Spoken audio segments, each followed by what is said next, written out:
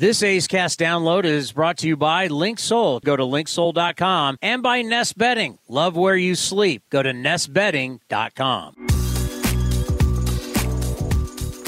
This is A's Cast Live, your comprehensive look at the Oakland Athletics. And the pitch is swung on, hit the right field, hit deep. Whitefield going back at the track, over his head, and over the wall. Do you believe that? And 29 other MLB clubs. Ramirez with a drive to deep right, away back, goal! Gohei hits a bomb out there by the Rocks. And boy, oh boy, this third inning is now showtime. It is a Judgian blast. All rise. Here comes the judge. Join us as we take you inside the baseball universe, from humidors to spin rates to game-changing moments. We have you covered. Spend your afternoon with us next from the town, only on A's Cast Live. Here's Chris Townsend. Good afternoon, everybody, and welcome to another edition of A's Cast Live as we are in San Francisco at the NBC studios, and we'll be here for the next couple days getting you ready for A's and the Rockies. And probably the one, if there is any team out there that is extremely happy about the pitch clock, it's got to be people who work for the Colorado Rockies. I mean, because you think about how long our games were. Think about playing a mile high up, something we're going to talk to Mark Kotsay about today, where you got to remember, Coors Field is the biggest actual playing surface in all of baseball because the fences are so far back. Well, that means there's all this outfield territory. It's crazy. So we always say about the balls flying out. Really what the worst part of Coors Field is, all the line drives, all the pop-ups, all the stuff that's caught on a normal field is not caught here because there's so much ground to cover. That extends games, it extends pitching changes, and next thing you know, you're playing 4-hour games. And the game is 14-12. Luckily, the pitch clock has cut down on that, so the next 3 days, you would think that it's a day that, or the next 3 days are days to pump up your stats, but when you get up to the mile high, you got to know, as a pitcher, your stuff as you know it won't be the same. And as a hitter, don't come out of your shoes.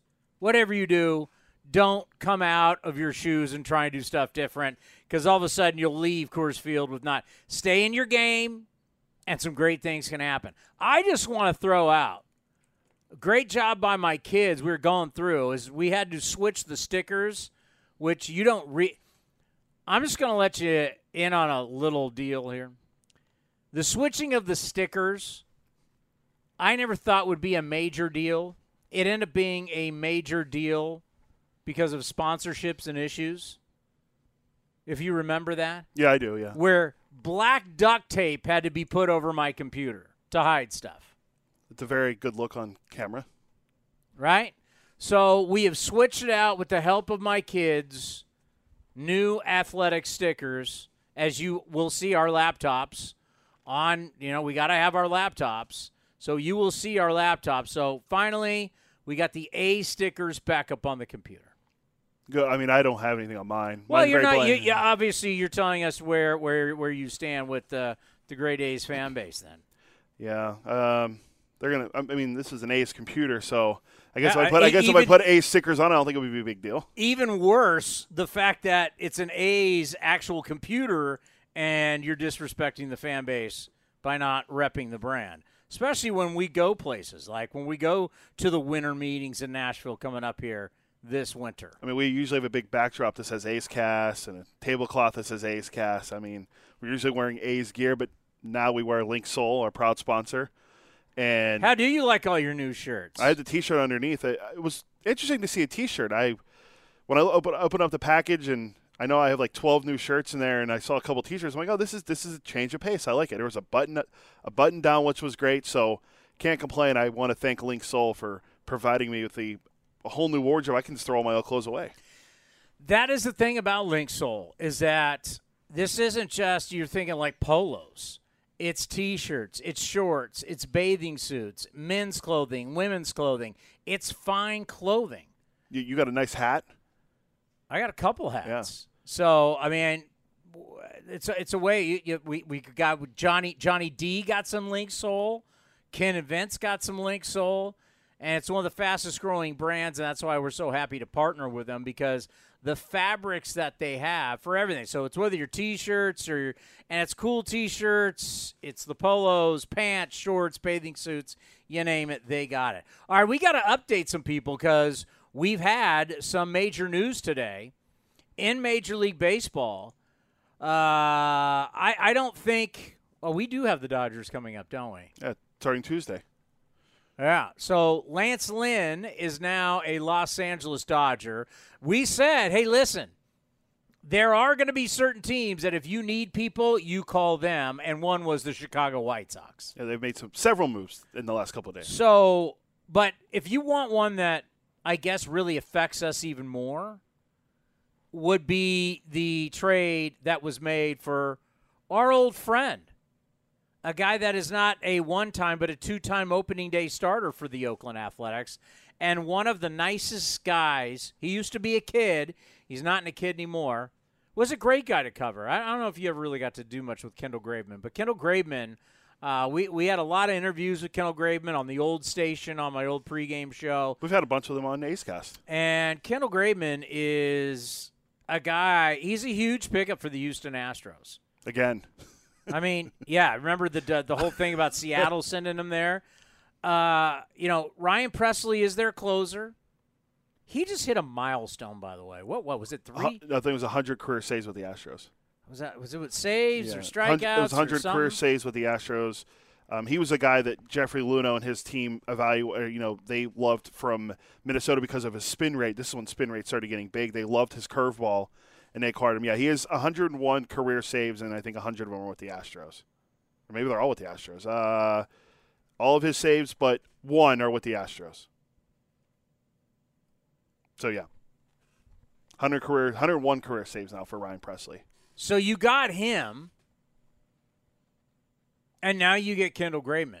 And you have Montero, who you gave the big deal to in the offseason. Was fantastic. So all of a sudden, when you start looking at, and this is what matters to us, is the AL West, you start looking at the Astros, who are 2 games back. We got 2 months to play. And this is your last chance to help out your ball club.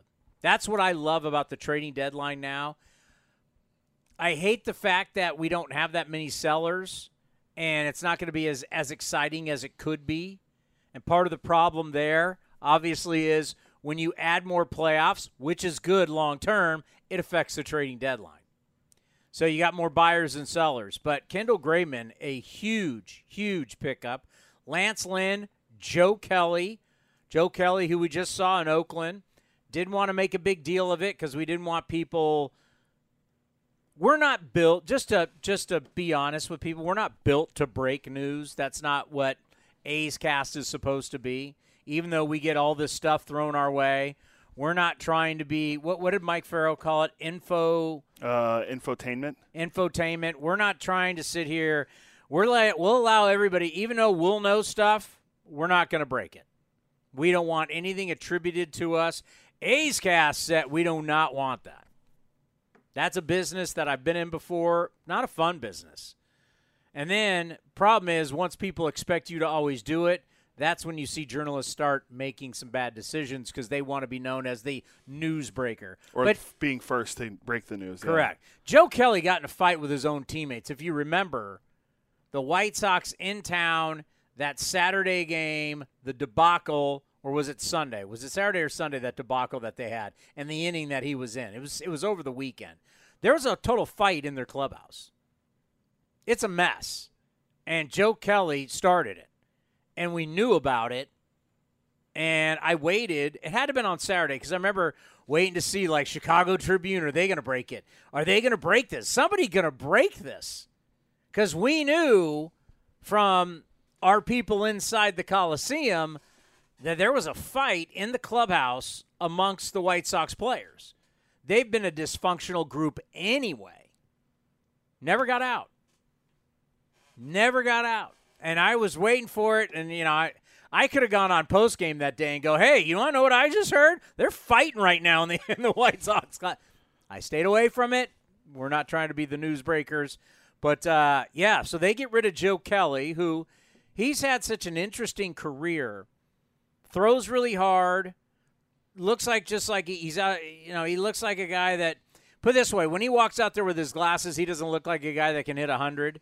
But Joe Kelly from Boston to L.A., Joe Kelly is somebody that it brings you another power arm. I think he's volatile as hell. He's a weird guy. Former starter with St. Louis and Boston. That was so long ago. Yeah, he was a What year was it? What's the last time he started a game? 20. That's not counting an opener. 2016.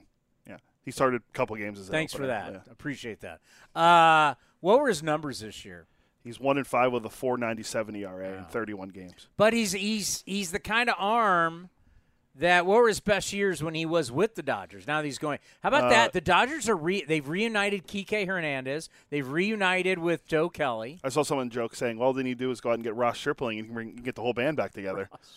Well, he's a giant, right? How about get Greinke? Hey, he's like 50 or 60 strikeouts away from 3,000. He's like 1-11 this year. Kansas City's Where's Mike Piazza? If you really want to get in Eric Karros, really get the band back. What about Manny? Manny Wood. Remember how big of a deal that was when he went there? Yeah, I kind of fizzled out with that whole. Manny Ramirez is tested positive for a drug that pregnant women who are trying to get pregnant take. Yeah. What?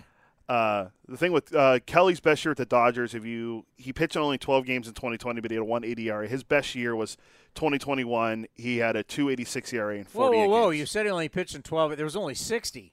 Yeah, so he missed and must have been hurt, and they didn't need him for some games. So he pitched 12. What did he pitch in the playoffs? Give me his playoffs. Let's see. Joe Kelly, playoffs.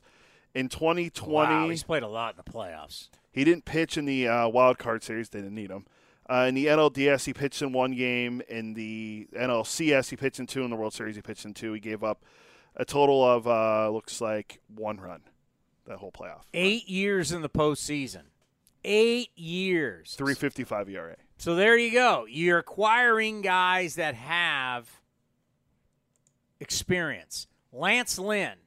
Lance Lynn, as we remember him with Texas, was just a guy that came after you with fastballs. He just came out and challenge, goes to the White Sox, hasn't been as good. But I think, and the thing you got to remember, too, about Chicago, it's a bandbox. Chicago is a total bandbox. So Lance Lynn now going to L.A., I think it's a good deal for the Dodgers. At least you're going to get innings out of Lance Lynn, and you get another power arm with Joe Kelly. I think Graveman going to Houston, if Graveman pitches well, it's an absolute steal. Gives you a guy, high leverage innings, and a guy that can close games out. Bullpen plays in the postseason. And now we sit. Oh, and Giolito. Giolito and Lopez are now Angels. Let's not throw out there, Giolito. Once Shohei Ohtani was off the market, who became the best arm?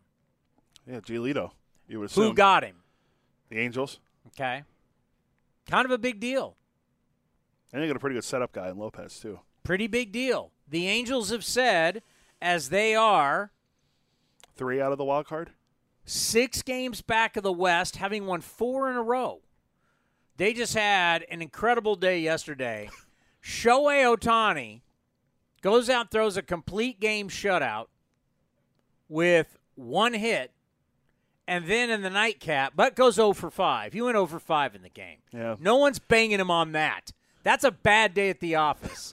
But then in the next game, first at-bat, Oppo bomb. It's 2 jacks in the second game of the doubleheader. And if you want to know how must-see TV and how must-see Shohei Ohtani is, did you see the crowd of the second game? No. I just saw the highlight of him getting hurt. Maybe the highlights of what they showed were away from where the crowd was, but wow. No one was there? No, like they did this side view because what they wanted to show on MLB Network, this side view when Ohtani was going opposite field, he almost looked like a golfer where he was hitting it to the opposite field out of that, but you could see behind him, right? Mm-hmm. I'm gonna look at the. There was attendance. nobody in the stands for the second game. Second game, the announced attendance. Angels won 11-4. Announced attendance in that game was 30,238. No way. The bomb he hit out in left field, there was no one there. They were fighting for the ball. Yeah, well, that's what the attendance. I believe everything I read on MLB, Well, MLB, there you go. the MLB app. There you go. We'll see how many people were at the first game that Ohtani pitched in. There were. One of the games is the makeup game, right? That's usually the game that's. Yeah, so I think. I don't know, but obviously it was just the announced attendance. They combined it, I think, the 30 because game 1, game 2. Okay, so once you took Ohtani off the market, it kind of sets the market, right? And probably is the best thing for the trading deadline is that once he's off, now you know. Now you know, okay? You don't have these teams lining up going, okay, what are my prospects? What am I going to do? I want Ohtani. If I don't get Ohtani, then I go where? Once he's off the board, it allows everybody to really start making moves. And that's what you're seeing. So we're not having a lot. The Ohtani logjam out, and now here you go. Robertson was traded from New York down to Miami. Yep. Kim Ng getting a closer, by the way. Good deal. Yeah, I'm trying to think if there's anything else. This just came out. Maybe the Rangers look for a catcher, but according to Evan Grant, friend of the program, said Jonah Heim will attempt to rehab his wrist tendon, but surgery is very much an option. If he can't get through it this year and he'll have to have surgery, could end his year, they're going to give him 2 to 3 weeks before the next step. Is there even a catcher they can go out there and acquire? If they lose him, that's a big loss for their offense. What happened? Let's see if I can. It's like the first tweet that popped up on here. When did he get hurt? Heim to the IL. Don't have. Yeah, it just says Heim to the IL. So left wrist tendon strain. Well, here's one that I think for all of us we don't want to see is the rumors that our old nemesis, a guy when you think about his career and you think about his dominance against the Athletics, it's just painful memories. He's like the Grim Reaper to this organization. I don't know, like if you went through the history of this would be a Dave Feldman thing. Top 10 guys that have owned the A's. Could be a good list. But as a star player, Trout's there, obviously. Trout has hit so many freaking home runs against the A's. A-Rod. Babe Ruth. No, Babe Ruth's not yet. Thank you for my Babe Ruth's 108 home runs against the Philadelphia Athletics. I think he's going to be number one. Rafi Palmeiro. Palmeiro, A-Rod, Trout. They're what, 1, 2, and 3. And Yeah. Trout's like 1 or 2 behind him in home runs. Yeah. So that'd be Oakland. I who knows? Oh, sorry, we're thinking of star players. I was going to say Austin Hayes has been an A's nemesis the last few years. Who, like, as bad as the Kansas City Athletics were, somebody had to own them. And I have no idea who that would be. I mean, was it a Yankee? I mean, did the Yankees torment him? I don't know. But I'm thinking you got to put Verlander on the list. Yeah, he's easily in the top 5. Right? Verlander, especially the biggest moments. Like, we can mention all these moments, these guys having great stats against, but these moments are really regular season moments.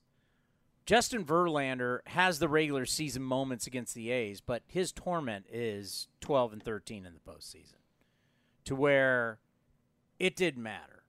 You could throw as many crazy people at the Coliseum. The Coliseum could be as loud as it was going to be. It was an epic series. A's fans absolutely brought it.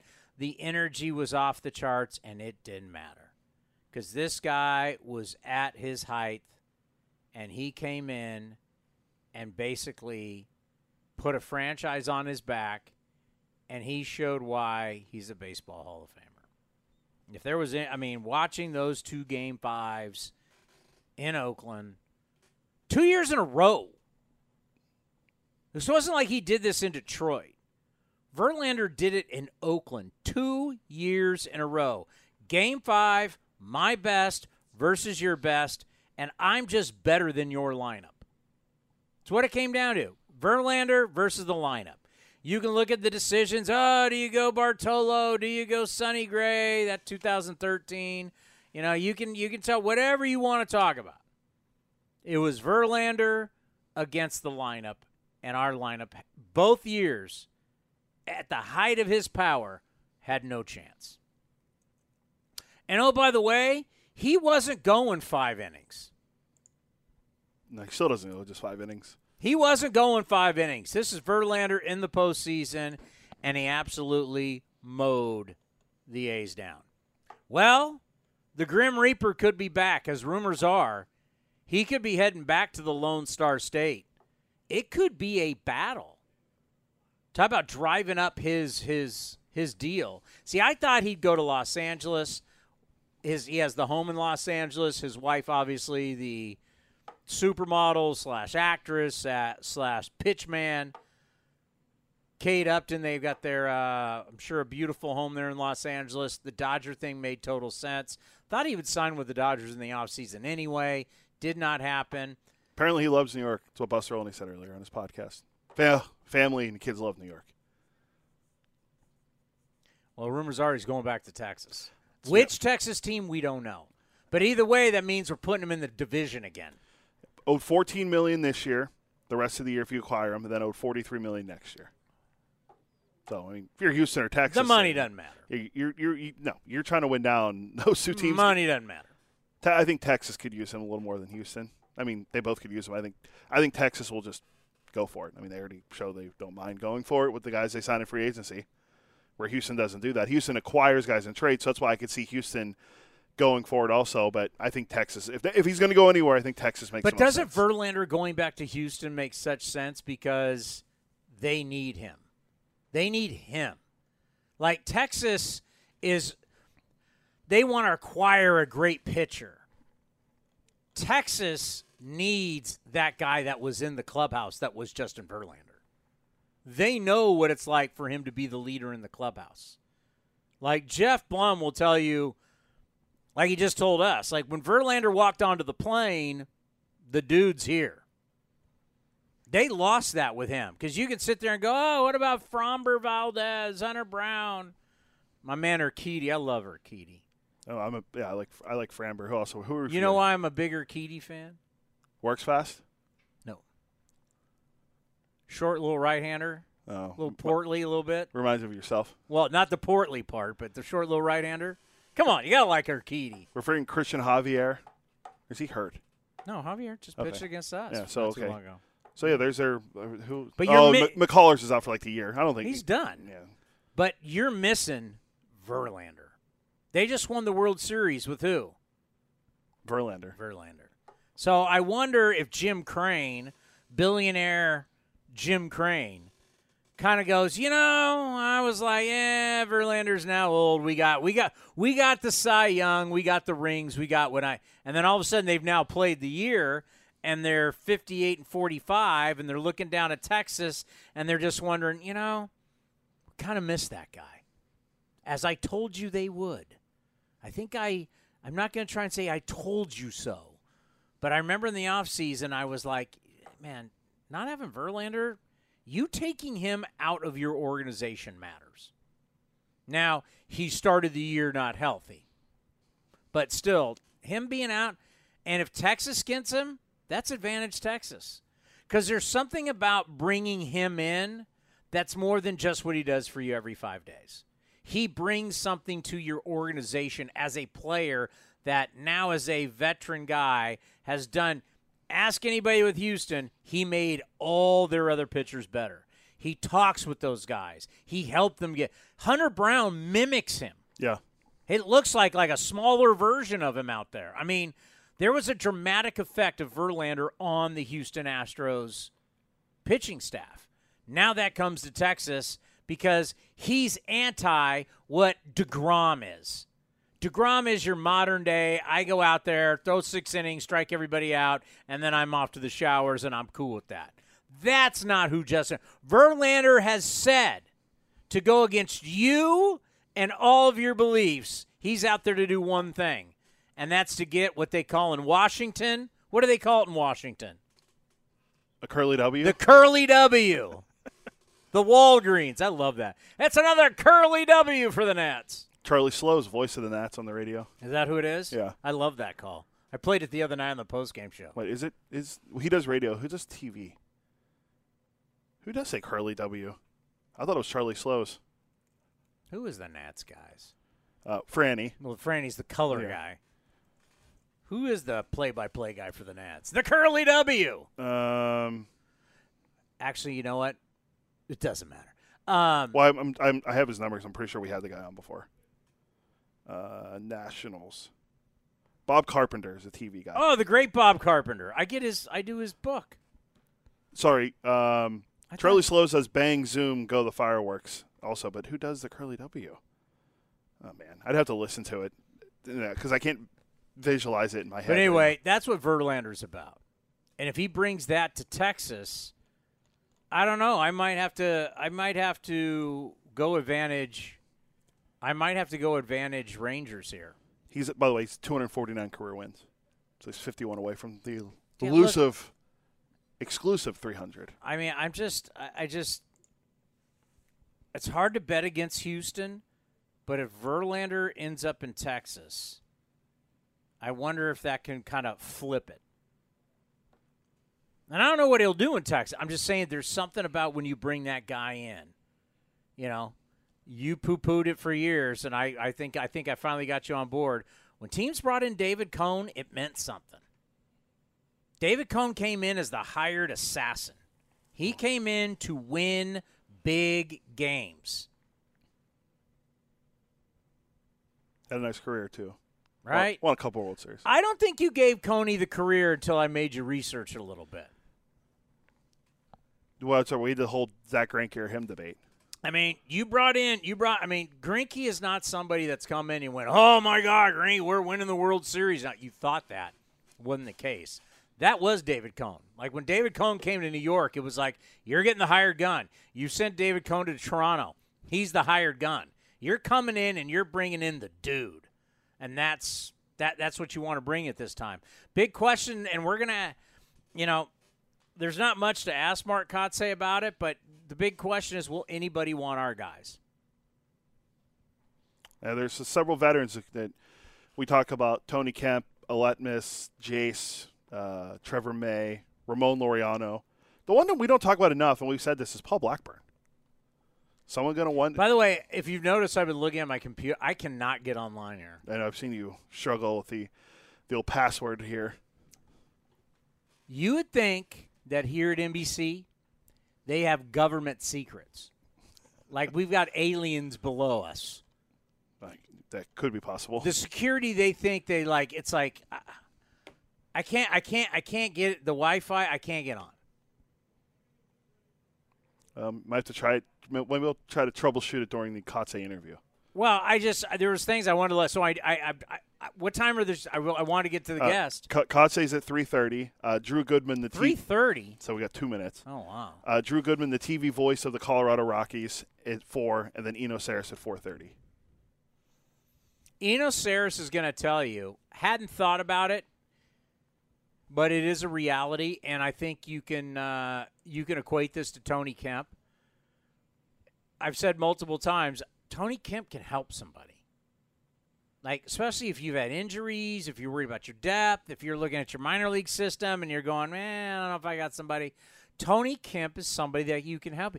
Eno Saris is going to tell us, like a Kike Hernandez, who went from Boston to L.A., if you can play outfield and infield and actually play outfield and infield, you're very valuable because there's not a lot of people who could do that. And you go, in a game of versatility, a guy that can play infield, outfield, and not kill you at either and actually help you, yeah. It's very hard to find guys who can do that. And Tony Kemp, let's face it, for the past month and a half, has been playing good baseball. He's offensive. There's been times he's been in over 300. Like, how could someone not look at Tony Kemp and go, I think about Ramon Laureano. How could you sit here and not look at Ramon Laureano and go, I know he hasn't been healthy, and I know things haven't been great, but I know he plays great defense, and I know he's got playoff experience. You don't have to give anything up. You're giving up random guy, A-ball guy, who his percentages of making the big leagues are probably under 10%. What are you giving up to get Ramon Laureano? So that's why this is going to be so telling. We're going to have, is it Dodgers on Monday? Tuesday, Wednesday, Thursday. We're off Monday? Yeah, and Friday next week. If we're sitting on Tuesday, when the deadline's at what point Eastern? I think it's at 6 Eastern, so 3 our time. So we don't even be on the air yet. So if we come on the air on Tuesday and none of our guys have been traded, does that tell you how baseball feels about our players? I would agree. So, yes. I still feel like 1 or 2 of them is going to get moved. I feel like there's going to be someone I feel like Blackburn's going to be the most sought after. Because there's no way we're sitting here going, oh, you better be giving me your time. I want, here's the list I'm putting that I want of your minor league. If you can flip any of our guys for anything, you got to do it. Yeah, I mean, we got a pretty good player in return for Cole Irvin with Daryl Hernandez.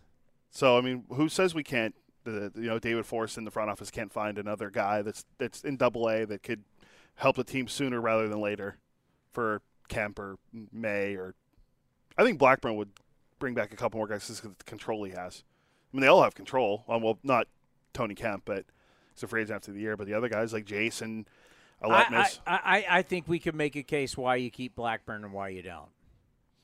Yeah, for sure. Because the experience he brings and the help he brings to the rotation, but he's not going to cost you anything for a long time. That too, and plus, but the case against is he's going to be 30 soon, and you could probably. But then again, who are you going to replace him with in the rotation? That's the question. Yeah. But everybody else, I can make a case of why you're out of here. Yeah, good thing we don't have to make those decisions. I'd love to make those decisions. I meant who to replace the guys in the rotation with. No, in the lineup, yeah, we can do that all day long. Man, I can make those decisions real fast. Real fast. What does Aletmus Diaz mean? If you're somebody that needs some depth. They can play infield. And what about Jace Peterson? What about Sarge, Seth Brown? You want a left-handed guy that's got pop? Who can play infield and outfield? There you go. Like I'm trying to make a case here. I can make a case for Ramon Laureano. I can make it. Manny Pena? Is someone going to covet our guys? Guess we'll find out by Tuesday at 3 o'clock our time. I'll make A's fans feel better. Tyler Soderstrom. So, by the way, when we taped the Mark Kotze interview from Colorado, the lineup wasn't out yet. Tyler Soderstrom is not in the lineup again today. Okay, there's one thing I could say about that. Kyle Freeland is a lefty. Okay. They're playing the platoon splits. Okay. Just trying to put him in a spot where he can be successful? Yeah. Ease him back in. What was your excuse last game? They used an opener, and Walker was an opener. But they knew they had 4 pitchers in 5 innings. How can you play the splits game? Giants had 4 pitchers in 5 innings. Giants, how many pitchers did they use in the game? I stopped keeping score. I was talking to the great Steve Vucinich, and I got into a conversation late in that game, and I just, to hell with it. Great Steve Vucinich is doing well, traveling. Vuce will be joining us before the Hall of Fame induction ceremony. Of course, Oakland A's Hall of Famer Steve Vucinich will join us. And, of course, Vuce can talk about all of the people going into the Hall of Fame. Carney Lansford, Gene Tennis, Jason Giambi. Roy Steele, and Bob Johnson, I believe, is the guy from Philadelphia. But we're going to have the 3 guys that are still living on the program next week, too. If you got Bob Johnson, that'd be incredible. Yeah, it'd be a great pool. Pam Pitts has texted me. It is Charlie Slows that does the Curly W. Pam Pitts would know. She's been around the game for a long time. The Curly W. The Giants end up using... See while we're here before I'm gonna go 6 guys. They use 1, 2, 3, 4, 5, 6. 6 guys. So can you really not play Tyler Soderstrom based off there's going to be 6 different players? So I don't think there's an excuse for this one you're going left-handed. Okay. Well, superstar young players hopefully turn into guys that can hit against anybody, right? Yeah, that's the plan, I think, when you're developing players. Like really good players, everyday players. They're everyday players. So if you're an everyday player, you've got to face righties and lefties. Correct. Even if you're better, like if I'm a left-handed hitter and I'm better against righties, but if I'm an everyday guy, I'm still going to play against left-handed pitchers. I still got to figure that one out. I mean, there's something I saw in the last game against the Giants. It was a little, not concerning, but Marco Luciano made his Major League debut. Highly touted prospect. Shortstop. Blah, blah. He got replaced early in the game for a platoon split as well. Oh, how about where they brought in the lefty to face Tony Kemp in the 3rd inning? Oh, Scott Alexander. And Tony Kemp gets a base hit up the middle, and what's his name at second base hurts his wrist. I was like, ha! You idiots. You guys are literally bringing in a reliever in the 3rd inning and playing a matchup in the 3rd inning on Tony Kemp. Like, oh, yeah, he could leave the yard here. Oh, by the way, we both lost on the who hits the ball in the cove. But think about that. They actually went to a matchup in the 3rd inning against Tony Kemp, and he got a base hit up the middle. Yeah. You're up 3-0, and you're going to a matchup in the 3rd inning in a game like this against a guy that's got no pop? Surprising. Is it really? That's just how these guys are playing baseball, and you're like, oh, my God. Well, every out matters. Every out. Because Tony Kemp, well, the next 2 guys are right-handed. Yeah, it was Geloff and Rooker. So why would you not have the righty face Kemp if he does get a base hit like he did off your lefty? You got 2 righties there. Yeah. But you felt at that moment there, 2 outs, 2 2/3 innings, I got to make the call to go get Tony Kemp out with 2 outs in the 3rd inning, and you're up 3-0. If they really is over-managing. If you really wanted to play mind games, should have brought a Shamanaya to face him. But isn't that over-managing? A little bit. You're playing for that 1 out right there in the 3rd, and then you didn't get it. It's like, what are you doing? Plan backfired. What are you doing? And that's that mentality of we're going to match up every single, like we are so matched up into everything. It's like you got 0. You talk about 0 feel. We already heard about feel from the Cardinals broadcasters about the whole Hap thing yesterday. Michaelis and Ollie Marmol suspended 5 games. Really? Yeah, I didn't get a chance to see So Hap hits Contreras on accident with the long backswing. We've seen that a lot this year. I'm trying to see if they're going to appeal those suspensions. So Michaelis, next pitch, so Contreras is out, hitting the back of the head. They take him out of the game. He now throws right at Hap, up and in. And then the next pitch dots him in the backside, and they throw him out. And the Cardinal broadcasters are like, they can't believe it happened.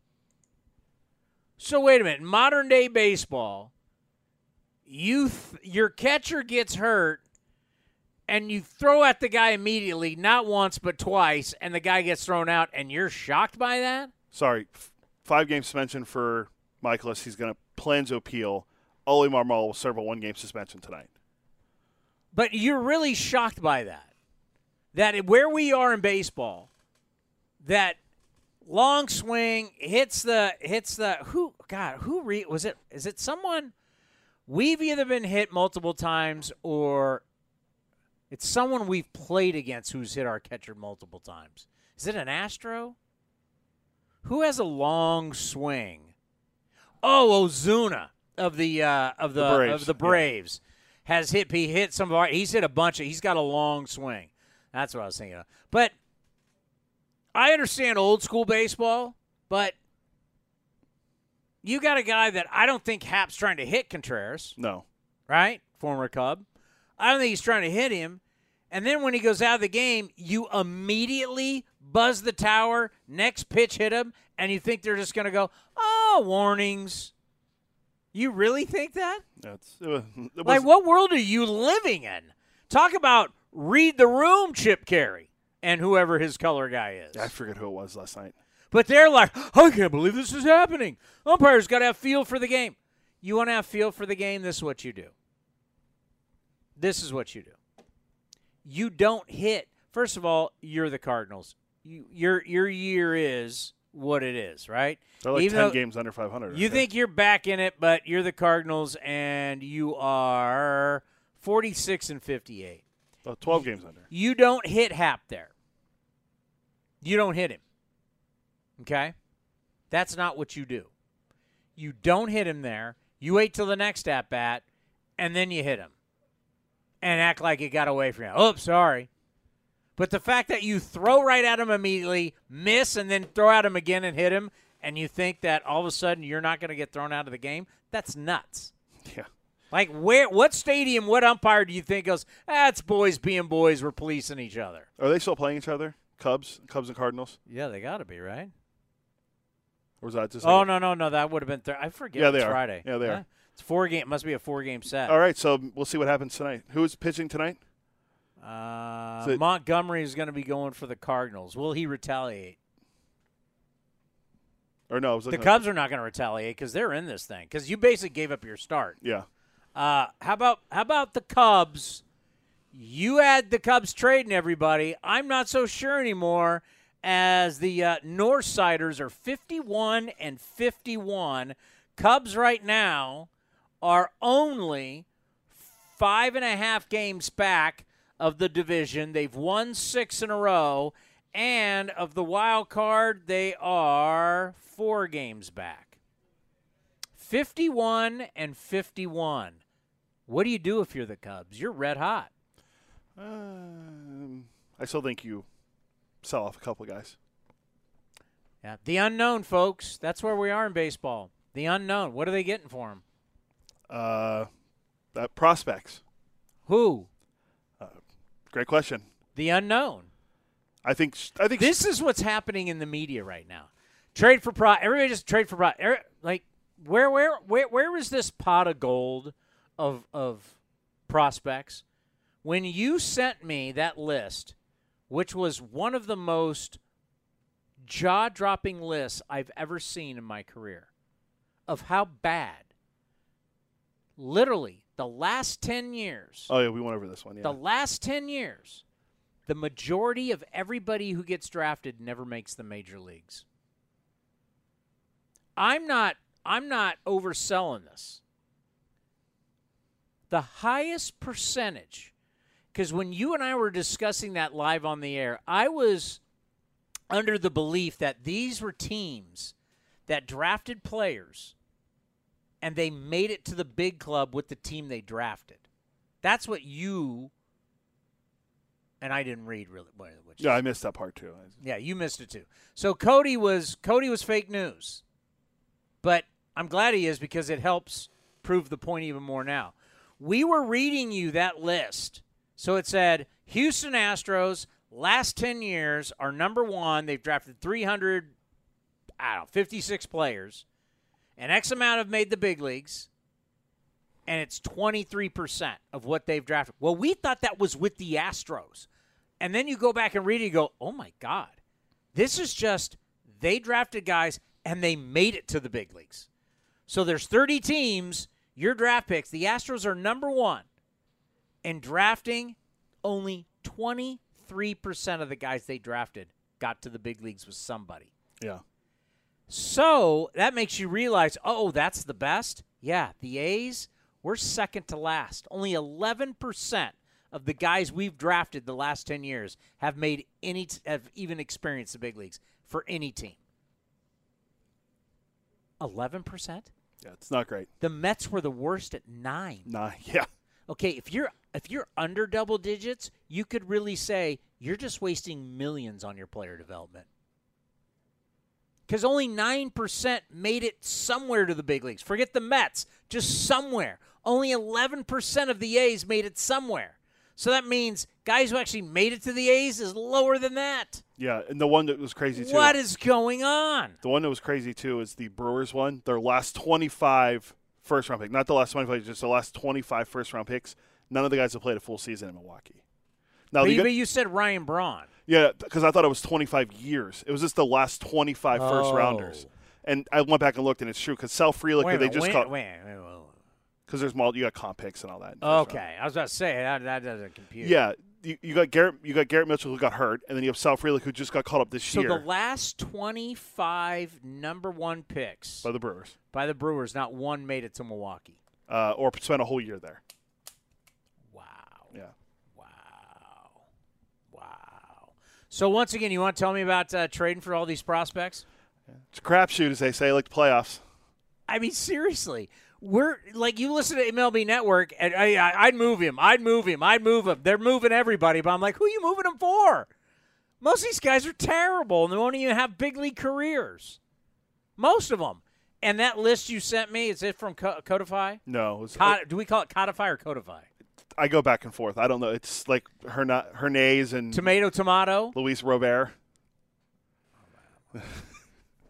The guy that does it is like a White Sox. By the way, your Cuban Frenchman is still only 25. No, he's young. A lot of their guys are young. They just can't win together. So you're trading if you're the Cubs for the unknown when you got something going right now. I trade Stroman. He's a free agent after the year anyway. Why don't you re-sign Stroman? You got want money if you're the Cubs. Maybe Cubs got money coming out of their you-know-what. Maybe they don't want to keep Stroman. That's fine. What about Bellinger? And we got into him before. I would. You're 51-51, man. You're in this thing. Yeah, I still think they will trade him. Who knows if he wants to resign there? So you're just going to be in constant rebuild as a big market team? They got your guy Dansby Swansby, as you call him. Dansby Swansby. Dansby's great. That's all they got. I mean, his wife. By the way, Dansby Swanson's wife hurt her knee. Did you know that? Doesn't she play on the women's national team? No, that's Zach Ertz's wife. She plays on the Chicago team. Oh, she doesn't play. Does she play soccer? Yeah. She's not on the women's national team? Well, she got hurt a while ago. Maybe she did. Yeah, I know Zach Ertz's wife played. Julie Ertz plays on the national team. Dansby Swanson's wife is a big-time soccer player, professional soccer player, but she hurt her knee. All right, time for the Mark Kotsay Show.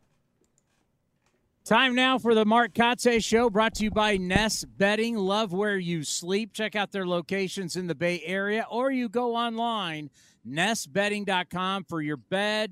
I mean, you're going to love your mattress, your sheets, your pillows, all your bedding needs. You go to nestbedding.com or check them out here in the Bay Area. Mark Kotsay, how are you this week? I'm doing well. We had a great off day yesterday in Colorado. We got in at like 4 a.m. But we're able to sleep in a little bit and then go out and do some fly fishing yesterday, which was amazing. It was about an hour outside of downtown, and Seth Brown, myself, and one of our video coordinators, Lewis, went out and we caught some rainbow. We caught some amazing fish. It is so key. No matter what you like to do, I know you talked about years ago, I think you're with the Padres, you and Phil Nevin and somebody else. You got on Harleys with your wives and took a long drive. I mean, on those off days during a long season, how important is it just to unplug? Yeah, it's great to unplug. And, when being here in Denver, there's so much to do outside that we took advantage of it yesterday by obviously going out to a ranch and doing some fly fishing. I know some other guys, did some golf and some things of that nature. But, and then there's the days on the off days when you just are out of energy and you sleep, you rest, you recover. And I'm sure some guys did that as well. So Coors Field, we all think about Coors Field, elevation, a mile high up. We're thinking about all the home runs. But I remember the first time I went there and I walked out on the field, I was like, my God, this is the biggest actual field I have ever seen. The amount of grounds, because if you're going to have a fence that's way far back, that means you got a lot of grass there. Just from an outfielder's perspective, what's it like to play at Coors Field where they've said you really need like 3 center fielders to roam it? Yeah, it can definitely be frustrating, because you're varying your depths and trying to give yourself, the best chance to defend, like you said, the biggest outfield in the league. And it's not easy, You know, you get frustrated by balls that fall in front of you because you feel like you should be able to get there, but you're playing deeper. You know, you're playing at 330, 340 instead of 305 to 285 on the corners. So it's challenging. It's definitely challenging. And, you know, we'll have some guys out in that outfield that probably haven't been out there. You know, Rooker will be out there, and he, I don't think, has played a game at Coors Field in the outfield. So, you know, we'll do our best to just keep our eye on, you know, positioning and try to maximize the coverage there. Yeah, positioning will be so key, because I can just imagine as an outfielder, you could catch yourself going, where the hell am I playing? I'm like, I could see that totally happening. Yeah, the biggest thing, too, is on those balls that are shallow fly balls, the infielders really have to do a good job of trying to get out and get depth, because the outfielders, if we're playing them deeper, because the ball carries or tends to travel further, you know, those in middle infield guys really need to do a good job of getting out there and covering those short fly balls. You know, you mentioned earlier this week with Ken Korak before the game, talking about when mistakes are made, you guys will go back and you have film sessions, kind of like football, right? We talk about the film, got to look at the film. Talk about these sessions that you have where they're obviously coachable moments. People make mistakes. That's how human beings work. And you correct them, and you do it with film and going back and watching the video. Kind of take us through how you implement that. Yeah, you know, I think the biggest thing, I mean, you know, our club's young and we're going to make mistakes, but the quicker we learn from these mistakes, the better we're going to be. And I think, you know, it's an overview. Basically, it's as I talked to Kenny, you know, on the show, we've kind of labeled it check your ego, because, you know, obviously you're at the big league level and you don't like to be called out, you know, for making mistakes, but it's not calling individuals out. It's using, you know, our mistakes that we make in game to really, you know, educate ourselves and grow from. And whether it's on the base pass, whether it's, you know, cutoff and relay play where, you know, your second baseman doesn't bust the first base and the throw comes through, and that, you know, the hitter gets to make a bigger turn than normal because there's no defender at the bag. So, you know, we really break it down and we break it down, you know, to the detail, really. I mean, you've heard me say that a lot, like we have to be detailed. And these sessions, really, we make examples of everything that we feel like we can do a better job of. And I think it's been helpful. I really do. Yeah, I do too. And check your ego. Hey, thank God you're not in the NFL or college football, because you know how they do it. You make a mistake, they do it over and over, and they do call you out in front of your peers. You know what I mean? For check your ego, son, I'm going to rip your heart out in that film room. It's unbelievable what they do in football. When you look at Ruiz, we haven't seen him in a while, and it shows how dynamic he is as an athlete. God, I miss watching him play. How's he doing? How's that shoulder? Yeah, the shoulder's good. It'll be tested tonight. Tonight's his first night back with Vegas. He'll play 5 innings in center field, and you know, our goal is to build him up. It won't be a lengthy rehab. You know, it shouldn't take a month, but we're definitely going to want to see him play back-to-back games. We're going to want to see how that shoulder handles some throws. You know, we're hopeful that his legs will get back underneath him, so we've got to build that up as well. And, you know, but overall, he felt like he was ready probably 2 to 3 days prior to us sending him out. And, you know, I've had to have that conversation with a few guys where, you know, you really think you're healthy, you really think you're ready, and it always is good to take another day or two.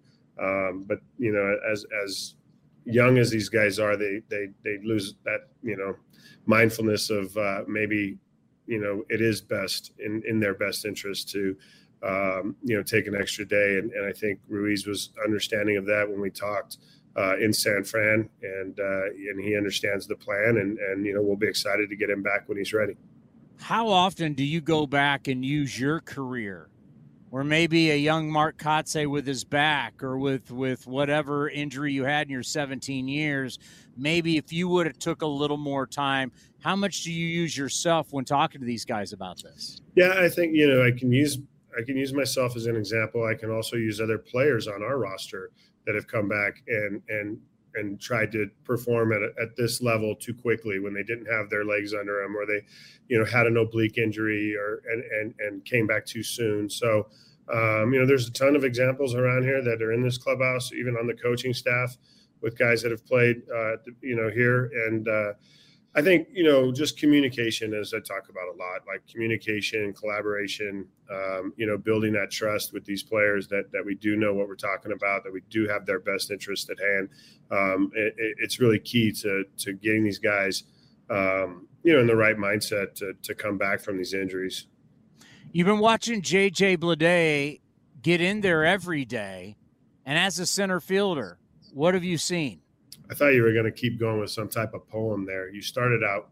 It's really hard not to, really. It's like J.J. Bleday plays every day. It's hard not to. J.J., we've talked a lot about, the mechanics of his swing, making a slight adjustment with his load, direction of, his hands and the knob and front shoulder being a little bit relaxed and a little bit more parallel to even below the back shoulder. So that's his start position now. And it's really got him direct to the baseball, which I'm really excited about. JJ, you don't get taken in the first round, and fifth overall by an organization that doesn't have belief in you and that doesn't see the talent level. And, and again, we talked about it when we acquired him, how, he'd only had one full season of pro ball before he was back accelerated into the big leagues. And, again, we talk about it in terms of being patient and yet making adjustments. And I think JJ's one guy on this roster that's made the adjustment, had some success, and is starting to see the light. We're looking at the young guys, obviously. What have been your thoughts so far of Zach Gelof? Yeah, Zach's a baseball player. He's got great instincts, plays the game really hard, and in that, he understands that, what he has to do to be successful. So I think he's a good learner. He's a listener, which is great. And, really, really happy with how Zach is settled in here. Yeah. And you can just see college guy, experience, minor leagues, how he has started. And nothing against Tyler. Tyler's a super talent, but he's a kid out of high school. He's 21 years old. Talk about his start and a little bit of the difference in maturity just as players that you've seen between the two. Yeah, for Tyler, you could really say he's only had 3 years of professional baseball under his belt. And coming from high school, that's a big leap. There's a huge amount of expectation put on Tyler as a number one pick. And, so that's obviously something else that Tyler has to deal with that Zach maybe doesn't have to deal with. But it's difficult. Like I knew that, the transition would be tough for Tyler coming from, AAA and having the responsibilities that are put on you to catch, to be, to be the backbone back there and then also play first base and, you'd be utilizing the DH spot. So, we're doing our best to give him a good landing spot when he does catch and, also, give him the chances to have success in these games that we can hopefully build confidence with him. Let's end on this. Going into thank God for the pitch timer in Coors Field, because games could be well over 4 hours.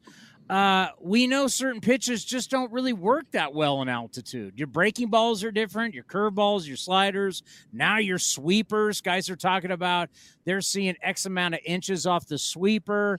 It's just not working. So what are the meetings like with your pitchers going, I know you rely on this, but odds are when you get up here and you pitch an elevation, that's not going to work.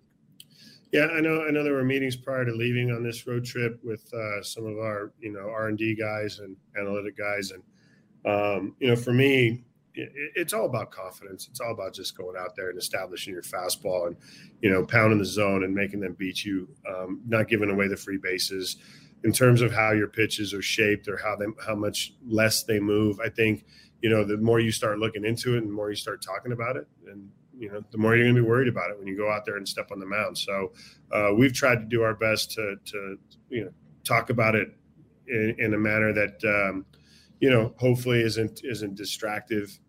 Hopefully they go out, JP's got the weapons to be able to have success at this field. And, we're excited about, this weekend and getting a chance to, win a series.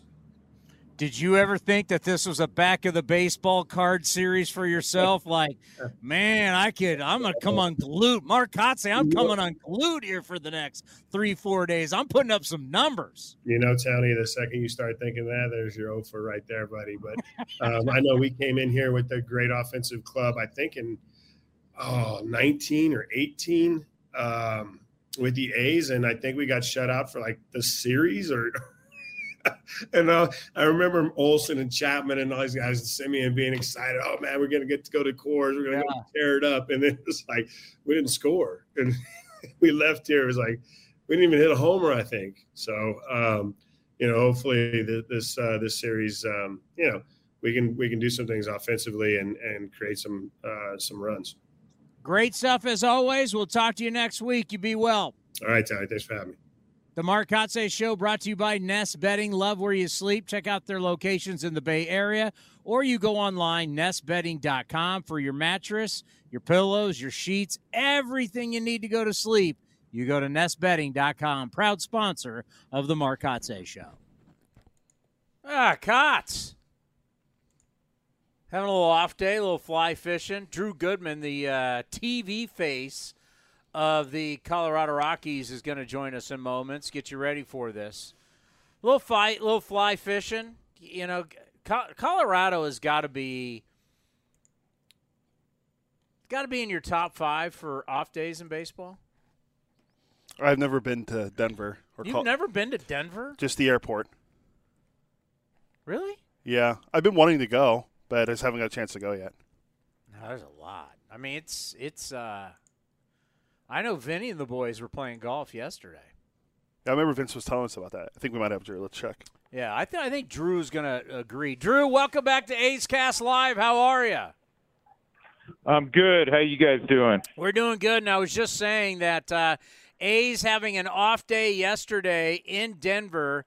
I got to think in big league baseball, an off day, because we take the Bay Area out of it because we live here. So 29 spots. I got to think off day in Denver has got to be top 5 in baseball for teams. Well, you know what? I think you're right. I'm biased because I've lived here for a long time. But you'd be hard-pressed to beat Denver as a city and the mountains being close by. And if you have a day off, obviously you can run up there. So, I'm with you. There's some good destinations in Major League Baseball, but at the top of the list is Denver, Colorado. Yeah, yesterday we had guys going fly fishing. We had guys playing golf.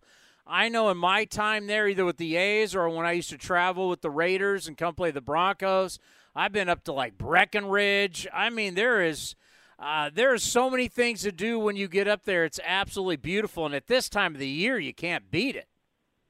No, you can't. In fact, All-Star break, I was up in the mountains, up in Aspen. I went fly fishing, like you mentioned, and it's obviously a little cooler too. So it's tough to beat all times of year, but especially if you have an off day in Denver. I know a lot of guys do try to get up. Dusty Baker was notorious. He'd always have his rod with him. He'd run up even in the morning sometimes of game days. Oh, that is awesome. All right, so looking at the Colorado Rockies, the one thing that I think about, and especially with a lot of teams and where they are at this point, I don't know how much people outside of Denver are talking about it, but I know you guys know all about it. You've been hammered with pitching injuries. I don't know if there is another – maybe you guys are the Dodgers, got to be up there when you talk pitching injuries, and when you're starting a season with what you got, to lose that many guys, just talk about how tough it has been. Yeah, I mean, listen, it's professional sports. No one's going to feel sorry for you because injuries, I'm fond of saying, unfortunately are part of sport. And, you're going to have certain years where you have more than your fair share. And certainly if it impacts more key players, it's going to be tough to win. In the case of the Rockies rotation, 4 out of their top 5 went down. And, And we just learned, you talk about a spate of injuries. 3 of their top pitching prospects all have to undergo Tommy John surgery in the next week to 10 days. So it's not just here at the big league level. It's also down under. I've never seen anything like it. And Buddy has pointed this out. Buddy Black's pointed this out when it first started happening. He goes, we've been fortunate the last few years. We've, with our rotation, have been pretty steady with being able to run out the same guys for 28 to 32, 33 starts, and this year, just a number of guys have gone down. If you're talking top 3 guys down in the minor league system, so many guys hurt. Whenever we hear that, it's almost like a lot of people have just got numb to hearing about Tommy John, but it's a process for a lot of guys now, more than 12 months. We want to really make sure they're okay, that the bone is healed where they make the holes. So we've really made that process more of a 14-month process. As guys are trying to circumvent 12 months, we've now pushed it back. With that many guys being hurt, that really starts to affect you for spring training, what you even think next year could be. Yeah, it affects you at the big league level, certainly. This game's always going to be about pitching, and it's always going to be about pitching depth, right? And to the Dodgers' credit, even though they've had a lot of injuries, they've had a history of great depth, so they're able to overcome it. The team that struggles more than any other by the fact that the Rockies play at altitude to acquire pitching is this organization. And so when you have the number of injuries they've had, again, not as an excuse, but it just makes it very problematic. And then to your point, with younger guys, you're talking about it's a year and a half before they're really back to original form in most cases. And on the developmental side, so if you had a guy that, went down, he was in AA, a guy who was in high A, goes down, that's where they're going to have to start again. And, with the injuries happening recently with the top 3 prospects I was mentioning, 24 is going to be, more of a lost season until, in the fall, maybe they'll be down at the complex and maybe be able to throw to batters down there. But, that retards the process of those guys becoming big league ready. Now we're going to see some guys that are in the lineup today that I don't know if they're going to be there. You can say this for both teams, and really for a lot of teams in baseball. But by Wednesday, when I look at the starting lineup today, who do you think will not be here for the Rockies as of Wednesday? Well, the 2 names that are going to jump out are 2 veteran bats that have a track record of being, middle of the order type bats, and that's C.J. Cron and Randal Grichuk. And in the case of C.J. Cron, he's back in there tonight.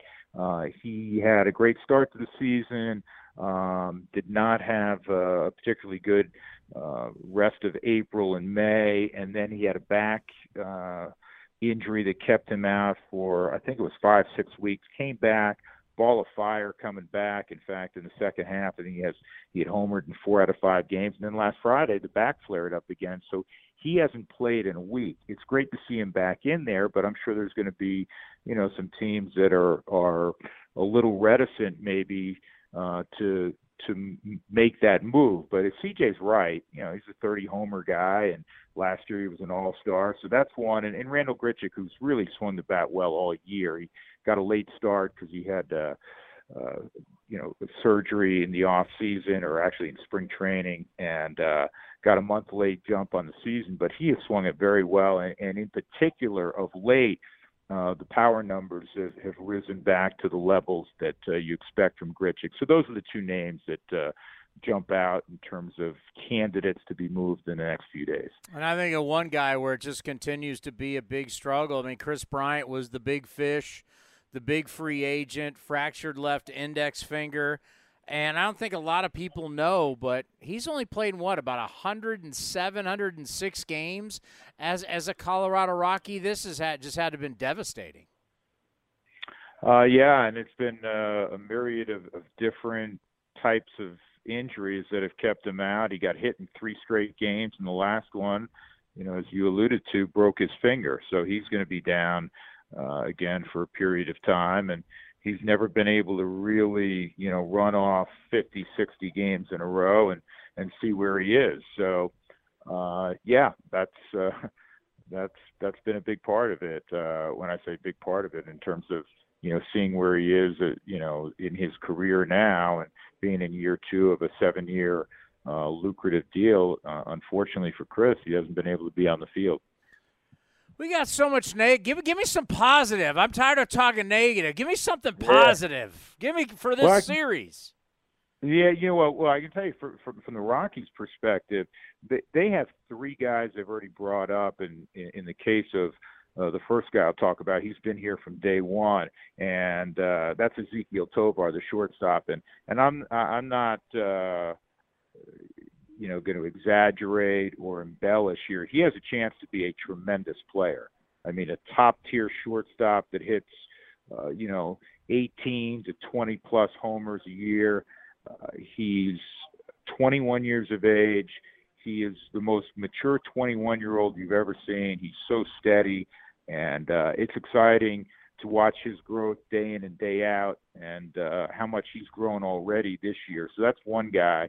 Nolan Jones is I thought it was a really good deal the Rockies made in the offseason. They traded a young prospect to Cleveland for Nolan Jones, who used to be a top 100 prospect, and he didn't break with the club, did not have a great spring training, but tore it up in AAA.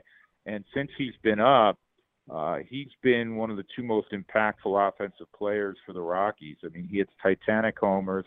He may have the best arm in baseball in the outfield. He also could play first and third. He's been exciting. He really has. And the third guy is Brenton Doyle, who's a young player who's playing pretty much every day in center field. Has some swing and miss in his game. When he runs into the ball, it goes far. And he is one of the, probably 10 fastest players, 8 fastest players in baseball, and plays a tremendous center field. So those 3 guys in particular are going to be part of the solution for the Rockies, and they're exciting players to watch on top of being talented. Yeah, we talk about all the time now in Oakland, because you know how we always go. You'll be in the playoffs 12, 13, 14, then you're retooling. Then you're back 18, 19, 20, then retooling. And that's where we are now. But you always need to have that steady voice, that steady leadership. I always talk about somebody has to be at the front of the bus. Somebody has to be at the front of the plane. Right now for us, it's Mark Kotsay. For you, obviously somebody we have loved in baseball for years, one of the great guys, Bud Black. And it's tough being that guy during times like this. Tell us how Buddy's handling it. Buddy's great because Buddy's such an optimistic, upbeat guy, and he showers well. So even if you have frustrating losses, as the Rockies did in Washington, they lost 2 3-run leads very late on Tuesday and Wednesday. Buddy bounces back so well. He's a consummate leader. He's somebody you enjoy being around every day, and I think we can say that doing in the capacity that we're in as broadcasters. But I know players feel that way also. I mean, Buddy's a winner. Buddy's a bright guy. Buddy's as a relentlessly positive, and he's handling this. Everybody wants to win. I mean, I don't think he goes home and goes, this is good. I understand where we are. He understands where the club is, but you want to win. I mean, if you're a competitor, you want to win. So I'm sure there are definitely times of frustration, but overall, I mean, he's an A+ in my book. Great stuff as always. We appreciate it. Enjoy the series and good luck the rest of the season. You got it. By the way, I just had a long chat with a guy you guys know well, who, when his career is done, is going to be able to do anything he wants, including take all of our jobs, and that's Tony Kemp. What a guy. Yeah. I mean, there is no question. Like, we've talked to Tony. I'm like, hey, listen, he could be in business. He could run a company. He wants to be in broadcasting. He wants to be in coaching. I mean, and for me, I look at it now, I say, because lately he has been really hot. I mean, he's done real well for over the past month. You just think about if you're a club that needs somebody that can play outfield, play infield, lead off, do a lot of different things, wouldn't you want Tony Kemp on your team down the stretch? Hell yeah. I mean, that's 2 words. No question. Because he's a leader. He can go get a base for you. Yeah. So he can check off a lot of boxes. I'm with you. He's terrific. Great stuff. We'll talk to you. Be well. All right, guys. Anytime. Be good. Drew Goodman, the TV face of the Colorado Rockies. And right there what he said. Everybody wants to win. It doesn't matter what sport. You want to win if you're in Major League Baseball. You want to win if you're in the NFL. You want to win NBA hockey. But there are going to be times where you know you are not going to win.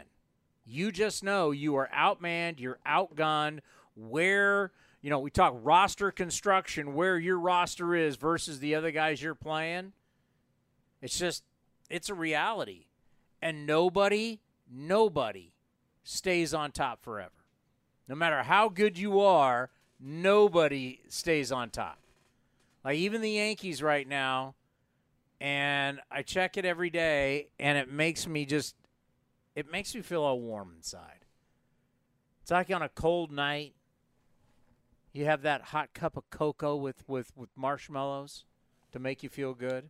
Where the hell do you do that in the Bay Area? I don't know. But Yankees in last place, that's my hot cup of cocoa. They don't care. The winter. They don't care. Judge is back. Season saved. Everything's going to be fine. Everything's fine. Dude, your fine. guy, Greg Amsinger, last night, and I know I'm probably the only one. Am I the only one watching MLB Network at night? I don't have it, so I can't. Yeah, I can't imagine they get great ratings, but I'm watching it for you. They were so trying to sell Aaron Judge is back, baby. He's back. See, and I know Amsinger's selling it. They're playing to the New York audience, and Amsinger is a St. Louis guy anyway. But I'm just like, boy, that's a hard sell job. Yeah, he was also the voice of the Home Run Derby in Stadium. Oh, was he really? Yeah. Is that why he lost his voice? Could have been because he was the MC in Stadium. I'm just telling you, not buying it. But that's the thing.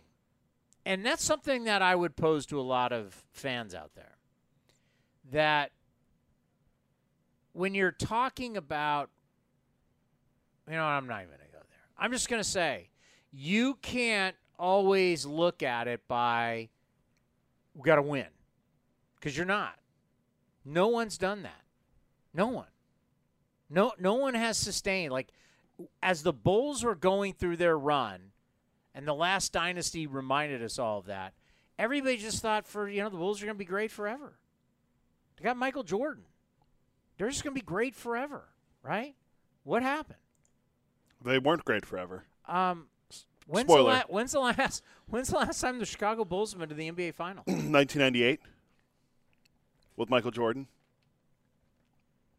So By the way, do you think? So that's 25 years ago now? Because that's the thing. It's like with fans, and we talk about people coming to the ballpark. People always equate it with winning. It's like your team's not going to win every year, and your team is going to go through times where you do not win. There's no way in hell, if I go back in a time machine to Chicago, and it's 1997, where I go, hey, you're a big Bulls fan, right? Oh, yeah, it's the greatest thing ever. Michael Jordan, he's a great hey, you're never going to go to the playoffs again? Yeah. That I'm from 2023. I know this sounds ridiculous, but just think about this. If I went back in a time machine to 1997, a year before the Bulls would break up, and I go, I'm an alien. I'm a person from the future. Back to the Future. Are you Marty or Doc? Yeah, you're more Marty. I'm Marty from Back to the Future. By the way, I'm actually living in 2023. We haven't seen the Bulls even sniff the NBA Finals again. I don't think they've been. What do you think they would say? What do you think they would say? They would say you're insane. There's no way this great organization. So that's why you can't equate saying we are going to show up if we win. We only show up when we win. Well, it's just. When do you think you'll see the New England Patriots? Think about how spoiled the Patriots fans were. When do you think you'll see the Patriots again in the Super Bowl? Not for a while. I mean, another good example is if we want to keep in the NBA, San Antonio. I mean, I know they got Victor Wembanyama now, the #1 overall pick, but they haven't been in the playoffs since they lost Kawhi and Duncan and Parker and Ginobili. How about if And I same coach still? Let's go back into this time machine to 2001. Take me to Seattle, where the Mariners are winning 116 games. And I'm going to have to inform them, you're not going to go back to the playoffs after this until 2022. Do you want to take it one step further? Do you think they would have bought that? No, do you want to take it one step further? Sure. You think Pirate fans thought they were never going to see a winning season for 20 years after 1992? How about in 2001? I'm going to tell Mariners fans it's going to be 2023 and you still haven't ever been to a World Series. Well, I don't think they probably would have thought they were going to the World Series the next year. Right? So everybody wants to say it's about winning. It's about you're not going to win every year. Hell, the team that the A's are playing tonight's been to the World Series already. Let me throw it out to 49er fan. 49er fan, would you have thought that by 2023, when was Steve Young's last year? 90 what? 96? 97? No, it was after that. No, 98. I'll go 98. 98. I was leaning 98. Let's see. Steve Young, 99. He started in 3 games. Would Niner fan have told you, even at the end of Steve Young, that they will have not won a Super Bowl and it's 2023, that their last Super Bowl? Think of how young 49er fans. Think about the younger version of 49er fans. The 49er faithful. You faithful. You're so faithful out there. You haven't seen a Super Bowl since I was in college. Yeah. They played in multiple. They didn't win. You haven't won a Super Bowl because they expected to always win the Super Bowl. How about the Cowboys? Cowboys haven't won a Super Bowl since I was in college. How about the Yankees? How about the Raiders? The Raiders haven't won a Super Bowl since I was 11. Think about that. Think of how many Super Bowls. Think of how many great players. Raiders. They haven't won a Super Bowl since I was 11. And played in one. So everybody thinks that, everybody talks a big game about winning. No one's going to win every year. And, look at the Colorado Rockies. My God. Your top 3 prospects all just went down. Tommy John. They already know. Can you imagine spring training next year? They're already done. You're already done. I'm not saying we're in the same boat, but at least Bill Moriarty, by the way, got quite a few people fired up the other day on the show. Like, people who are still with us from a baseball standpoint were like, you know what? You start selling me. We got a battle at third base with Diaz and Hernandez. Jordan Diaz. Well, Lutmus may still be around, too. Come on. God, Jace Peterson might be still around. Yes. But in a perfect world, you've got a battle of Jordan Diaz and Brett Harris. Shortstop, let's call it Hernandez and Allen. Geloff's your second baseman. You're going to have a mixture of guys at first base. Noda's going to be here. Soderstrom's going to be here. Who else are you mixing in that? Was it just them two? Because he put catcher and first base together, I thought, on the thing he sent us. Did he? Yeah, because he mentioned Langoliers and McCann. Oh, Kyle McCann. Kyle McCann, that's right. From Vegas. She has Schumann in the outfield, but yeah. but that's going with Butler. You're going to have Butler in the mix, Ruiz, Blade, I guess Rooker, Denzel Clark. I mean, at the very least, I'd like to see. We know the AAA guys are going to come. I'd still like to see Denzel Clark called up in September. What else is he going to do? Minor league season ends. Get him some at-bats. You know who's the guy we're not talking about that could be a AAA call for the A's? Is Logan Davidson. He could be. I mean, I know he's 25. What is Logan doing? The first-round pick out of Clemson. Switch hitting catcher. Or switch hitting shortstop. I was going to say, what? He's catching now? Well, I mean, we love catchers. Let's see. What's he doing this year? When he got moved to Vegas, he was doing really well. In Las Vegas, in 96 plate appearance, 96 at bats, he's hitting 271, 2 home runs, 22 runs driven in. Overall, this year, he's hitting 288 between Midland and Vegas. 24-25. He is 25. He'll be 20. Well, he'll be 26 in December.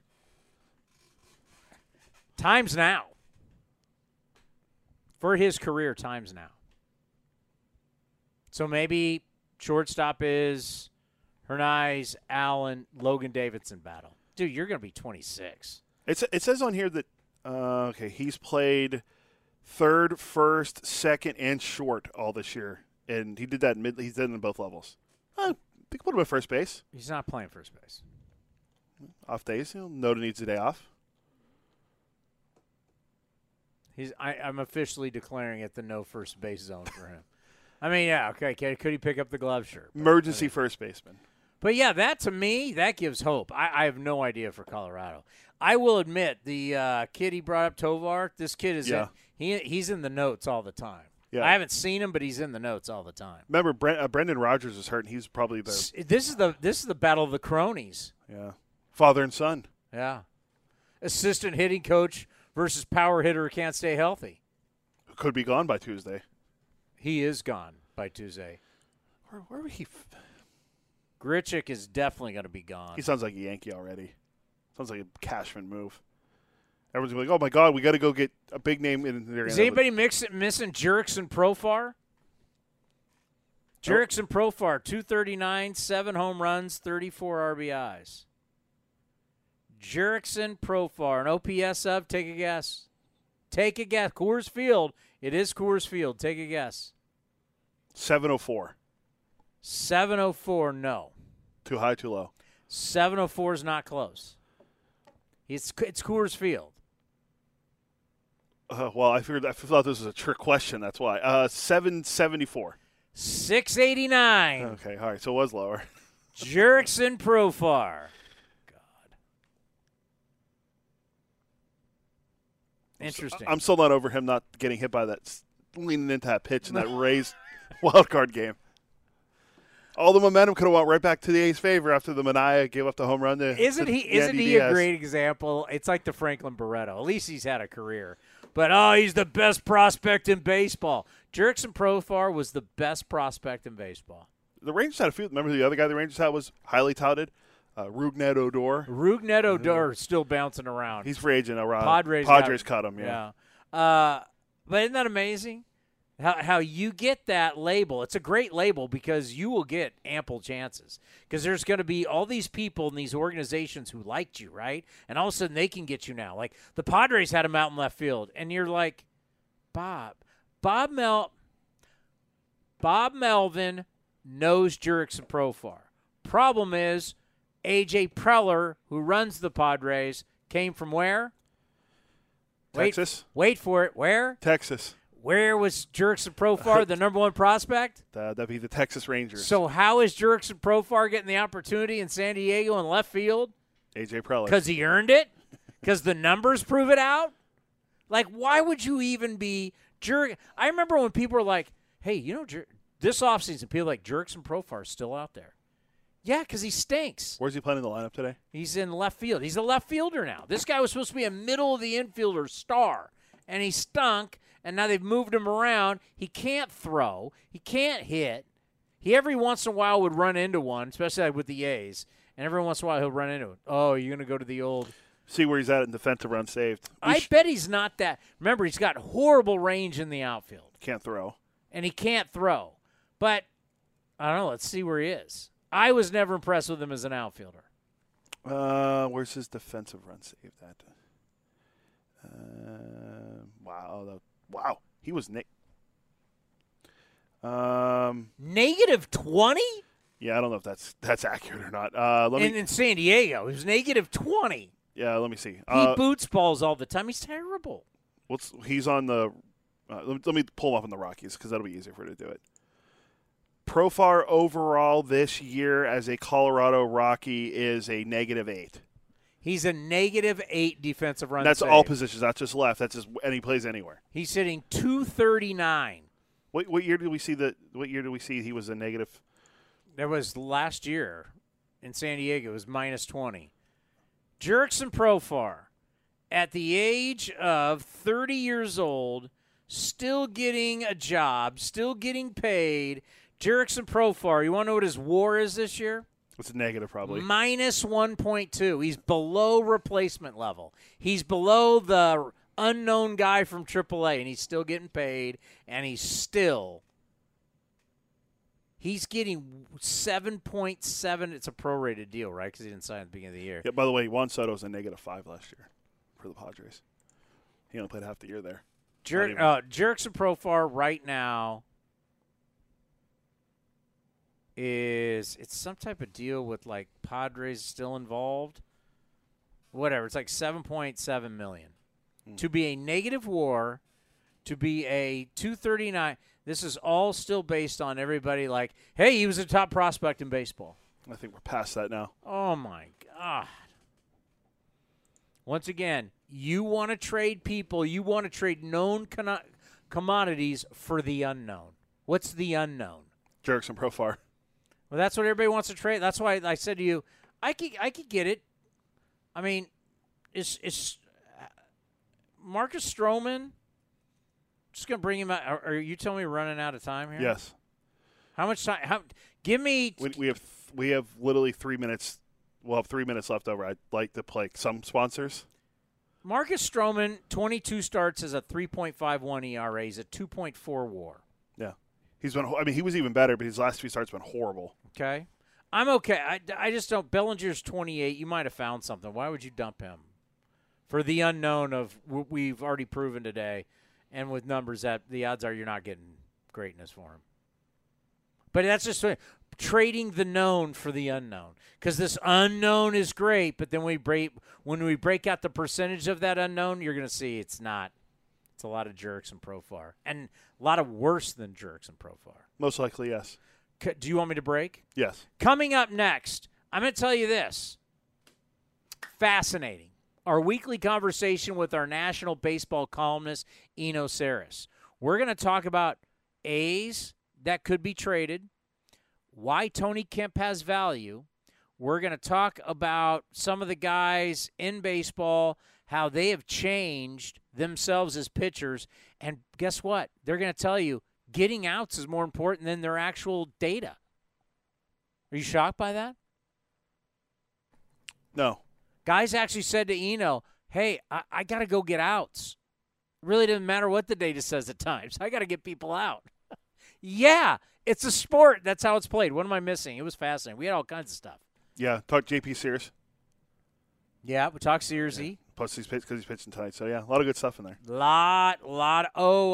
Trades. Who's helping themselves? Ohtani staying with the Angels. We got a lot to talk with our national baseball columnist, Eno Saris, next, right here on A's Cast Live.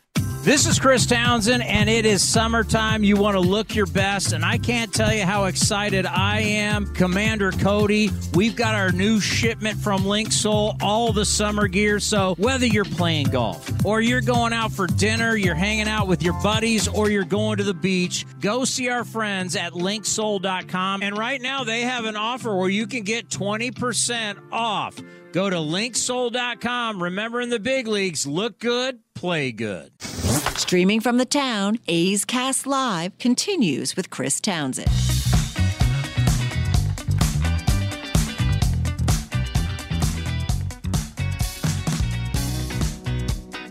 The Eno Saris Show is sponsored by Fieldwork Brewing Company. With 8 taproom locations in Northern California, Fieldwork brings you fresh craft beer direct from the source. Fieldwork will also ship beer direct to your door if you live in California. Visit fieldworkbrewing.com. Eno, how you doing this week?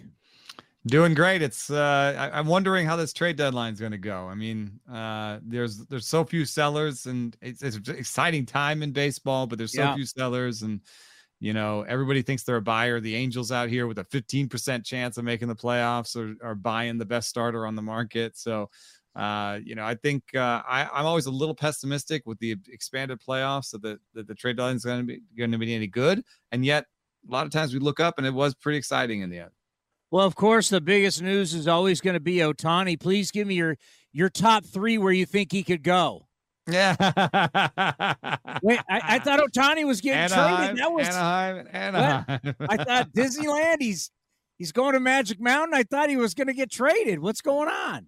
Yeah, to be fair to the Angels, like I did this. They're like, oh, only a 50% chance of making the playoffs. Well, guess what? They haven't had a lot of times where this late in the season, they had a 15% chance of making the playoffs. They'll take a 1 in 5 chance of making the playoffs.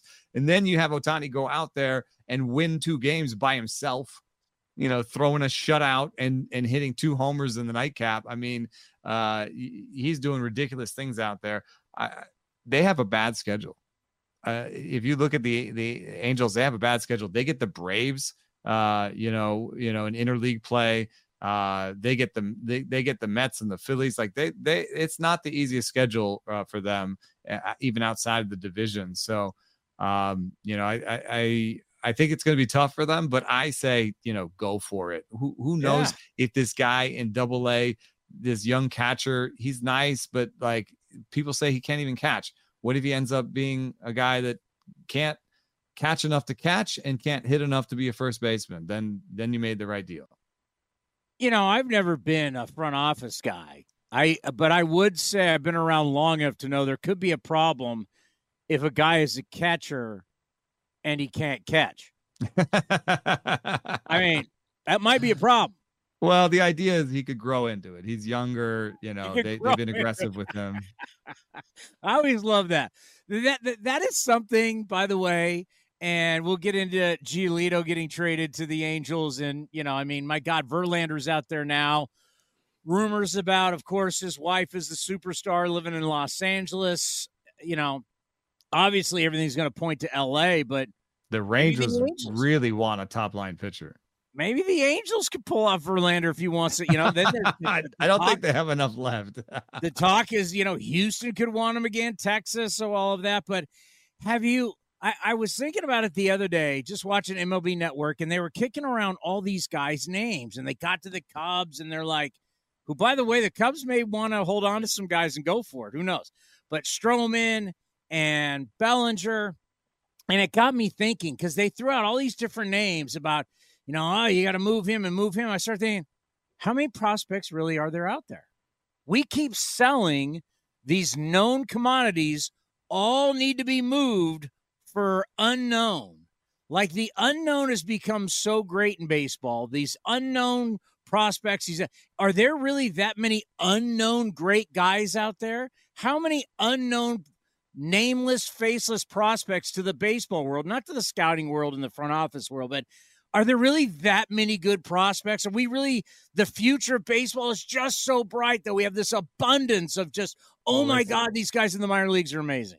It's the siren song of the 6 years of team control and the 3 of them at a minimum salary. It's all about sort of salary suppression in a way. It's this idea that like we might have a great young player that we pay $600,000 a year for 3 years. That's what they're going for. But it's interesting that the prices have, in terms of what people are willing to spend for players, in terms of prospects, they've dropped so far that I think it might make sense to be a buyer, because you just got Lucas Giolito, who is the best rental arm on the market, and Reynaldo Lopez, who is a very good setup man. You just got both those guys, and you didn't give up. I mean, some lists have Edgar Carrero, the catcher, in the top 100, but at 80, and some lists don't have. They were what, 2 and 3 in the Angels system? Yeah, but the Angel system is horrible. So you got to think about it in general terms. And so they barely got a top 100 prospect back. Let's give them one top 100 prospect in that deal. Top 100 prospects have a sort of a 50-50 chance of being major leaguers. It gets worse after that. And so you're going to see all these guys. Enrique Hernandez got traded, and Ahmed Rosario got traded to the Dodgers. They didn't get traded for top 100 prospects. They got traded for people who have a 20% chance of being big leaguers, And so there are teams where it makes sense to just add. And it also says, why should I sell if I'm the Cubs? If you're going to give me back that a guy who has like a 40%, like what's Bellinger going to get you? A rental Bellinger. Maybe he gets you a top 100 prospect. I get a 50-50 chance. I have a 50-50 chance almost of making the playoffs. If I think about it in terms of my division, like I just have to get past the Reds, who are falling, and the Brewers, who have no offense, and I'm at 500. So like weigh that chance of making the playoffs with this player that you're giving me that may not work out either. Whoa. Carlos Santana was just traded to the Brewers, right? I mean, that changes everything. Right, yeah, the whole way. But that's the kind of trade I would make if I was running a front office. I would make the Carlos Santana trades. I would make the smaller trades. If you think about it, remember the Braves when they went to the World Series? They got Jorge Soler, Eddie Rosario, and Adam Duvall.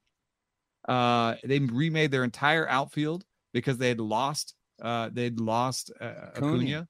Yeah. And they didn't pay a single prospect that's in the big leagues now for those three guys. Like that, I don't think they'll ever lose any sleep over the guys they paid for those. So I would love to make my team better by like grabbing a guy who fits a need here, like the Dodgers are doing with Rosario and Enrique Hernandez, two guys who can hit lefties, who can play the infield and play the outfield. Like that's the kind of thing I would do. I would try to buy smart and cheap. Before we'll get to the A's and what you think the end of the deadline is going to look like, because some teams may get a little desperate here, and there's a reason for that. But when you look at what the Angels just did, is there a chance? Because everybody thinks that for sure Ohtani's gone. Is there still a chance they do make a run?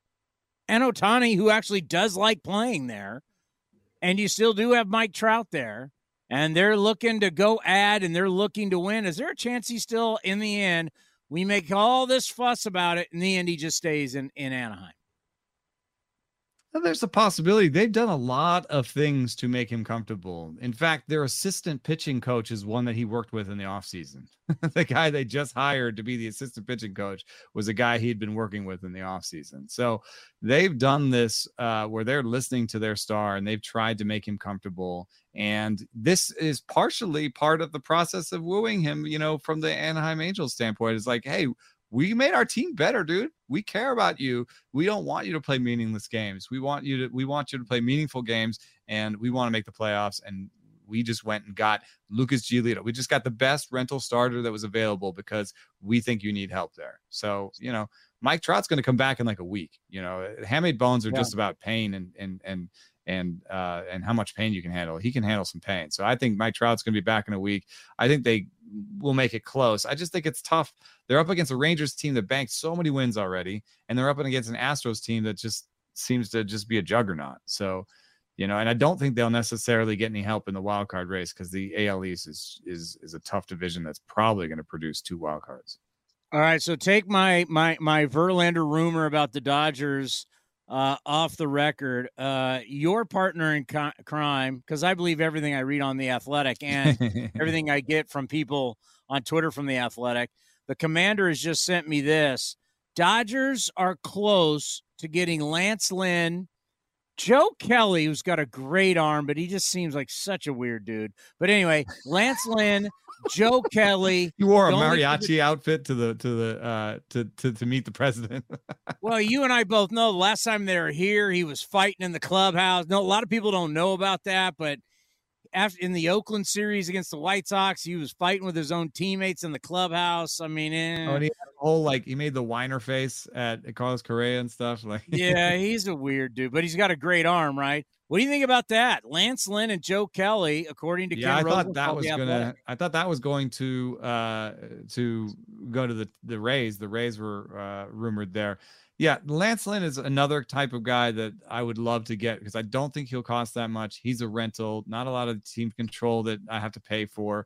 And he is actually in the top 30 in the big leagues in strikeout minus walk rate among starters. So, yeah, I don't want to say that he's been completely unlucky and he doesn't deserve his 6 ERA, but I do want to say in terms of striking guys out and limiting walks, he's still good.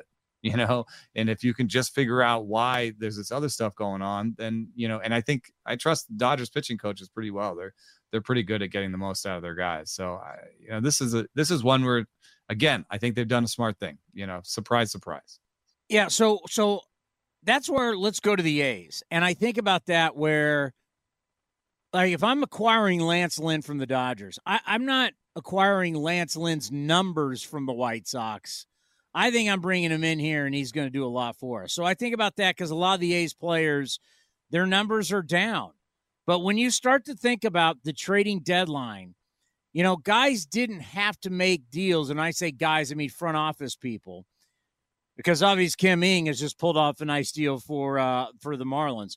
David Robertson, yeah. Yeah, so if you can't make a move now in the waiver wire process like we used to have, you have to, if you got to make something by this deadline or that's it. So that's where I wonder, teams that aren't as you know, there's a lot of buyers, not a lot of sellers. Could it be possible that David Forst's phone is ringing at the very last minute and like, well, I'd rather make a deal, you know, in the end, Ramon Laureano, he's got playoff experience. I know the numbers. I know after the PED suspension, but you know what?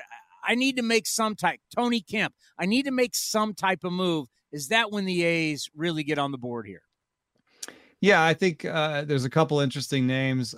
Trevor May, you know, not everyone knows he's throwing a sweeper now too. So he's throwing two different sliders. You know, he's got a really good changeup because he's throwing Spencer Strider's slider and then also a sweeper. So he's got two different sliders and this splitter. I think he can help a bullpen, and he's a free agent. So that's an obvious one. Tony Kemp is a free agent, and somebody might think that he doesn't necessarily have a ton of value. But I would say that the trades of Ahmed Rosario and Enrique Hernandez say that Tony Kemp does have value, because one of the rarer things in baseball is a guy who can play the infield and the outfield.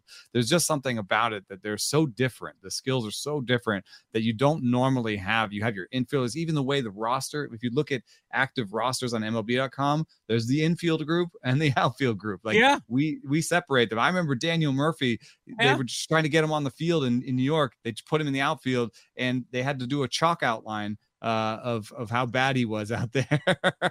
And he never played the outfield again. Yeah. So, you know, there are players that just can't do that. And so if you're a team that, you know, could use a lefty that does grinds out at bats, he doesn't hit the ball hard, but he gets on base. He's fast. You know, he could be, you know, kind of a last player on a contender where, you know, he's our pinch runner. He can play the infield. He can play the outfield. He's left-handed. Like, he could be that kind of bat. I could see somebody acquiring him. But then I think the most fascinating is Ramon Laureano, because, you know, in terms of hitting the ball hard, you mentioned the suspension. He has still hit the ball hard after the suspension. We talk about maximum exit velocity. He has one around 111. That puts him in the sort of top quartile of the league. You know, that's a good exit velocity. He barrels at about 10% of that. That's above average. That's good. It hasn't turned into a lot of power, partially because of the stadium, partially because of whatever. But you know, there are things you like about him. Also, you know, it's really, really hard to get a center fielder in trades right now. Bellinger's the only guy basically that can play center field that's available. I know Laureano is not the best center fielder, but he can still play center field for you. And then lastly, he has team control, so you're not just buying from this year. You would have him until 2020. You'd have him, next year and 2025. So he could be somebody that you slot in and say, this guy can help us for a couple years. And his value is so low that if the A's try to come at you and say, well, you know, he's got years of control, you know, you got to pay for those. You got to give us a better prospect. I would say he's not even playing every day for your team. You brought him off the IL and he didn't even start that game when he came off the IL. He is losing time in your outfield to Bleday and Rooker and these guys. So you can't tell me that you really value those years of team control. You know, you can't, you know, what you want a backup outfielder for the next 2 years, 3 years, like, you know, give me him. He fits on my roster better. I need a right-hander. I need a guy who can play center field. The Phillies need a right-hander. The Yankees need a right-hander, a right-handed outfield bat. They could use somebody that could also play center field. Harrison Bader's always hurt, you know. So, you know, Phillies have the worst outfield defense in baseball. You know, you put Kyle Schwarber at DH, you put Laureano in left field, and you put Bryce Harper at first base, and all of a sudden you make that entire outfield better defensively, you know? So I think Laureano is really fascinating, especially since, you know, Tyler O'Neill, the Cardinals are making noise like they're taking him off the trade deadline and they're not going to trade him. He's like Tyler O'Neill, hits the ball hard, misses a lot, he's right-handed, plays good defense. Like, if you wanted Tyler O'Neill, you should look at Ramon Laureano. I would just love to be on that conversation with you and David Forst when you go, he doesn't even play for you. Yeah. He doesn't even play for you every day. Tell me you need a better prospect. You put him in the lineup then if you like him so much. You like him so much. I would love to hear that. I'd be sitting there with the popcorn, that Michael Jackson meme. That would be great. Going today is JP Sears. Want to go back to an article that you did about guys. You've talked a lot about pitch shaping, right? And we got new pitches. All of a sudden the sweepers become, and JP Sears is a sweeper guy. And it's just fascinating to watch professional athletes always trying to get better and improve themselves. Yeah. And, in particular, I talked to JP Sears, Hunter Brown, JP France, and Clark Schmidt about, what they've done. And that was three, different organizations. So you get a little bit of a sense of, what different organizations, how they talk to their players and what their pitchers talk about. And, all three of them talked about movement profiles, talked about, my, induced vertical break, my horizontal break, that's the language of new pitching development. And that's straight out of Stuff Plus. And that's like, oh, they told me my Stuff Plus would be better on my slider if I threw it harder, or if I threw it this way, I threw it that way. So that's the normal part. But I was fascinated about sort of the second level, which is how does this all fit together? And so, Hunter Brown added a sweeper. He throws a 92-mile-an-hour Verlander-esque slider, but he thought I need another weapon against righties, so he started throwing a sweeper. JP France started throwing his secondaries harder, but in the minors, he could get everybody to fish on a curveball outside of the zone. He can't get major league hitters to fish on the curveball out of the zone as much, and so he's been throwing the changeup a lot more in the zone, and his strikeout rates in the minors 30%, in the majors 17%. It's night and day, but he said it's about getting outs. And if they're not going to fish on my curveball like they did in the minors, yeah. And Clark Schmidt said it outright. He was the most upfront about this. He said, it's not my job to maximize Stuff Plus. It's not my job to only throw my best pitches by Stuff Plus. It's not my job to be a reliever out there for 5 innings. It's actually my job to be a starter, turn the lineup over 3 times, show some pitchability, and tell a story where I put all of my pitches together in a way that gets me through a whole start. Okay, wait a minute. I'm confused. You're telling me that a job of a pitcher is not about what his data says. It's actually about getting the other team's hitters out? I'm confused. You know what? Now you're going to go tell me that the data doesn't matter and that it only matters if you score more runs than the other team. And that's when I'm going to say you're out of your mind. You don't know baseball. Yeah. No, I mean, the data is still super important for them in terms of what they're doing. But, I think what you're also seeing, like from Sears, for example, is, the data did tell him that like he has good ride for a guy who throws lower, right? And so he does trust his fastball, but as he's trying to get through lineups more, he's had to develop his secondaries more. And I think I'm looking at the numbers right now. I think he's throwing 2 sliders right now. And that makes a lot of sense to me, because if you throw a sweeper, he has a fastball, a sweeper, and a change. That makes him fastball sweeper against righties and fastball change against lefties. It's always better to have another pitch in there. No doubt. You always want to be able to go, whether it's righty, lefty, you always want to be able to go in on a hitter, and you want to be able to go away from a hitter. Because now we just can't look one zone. I'm going to use a golf analogy here, and it's because we just recently had the British Open. It's the Open Championship over in England, the oldest major in all of golf. And they kept referring back to Tiger Woods, and I know he's greatness, and you never want to use like total greatness, but I'm going to use Tiger Woods because when Tiger Woods won at the same golf course, now it was burnt out because they were having a drought.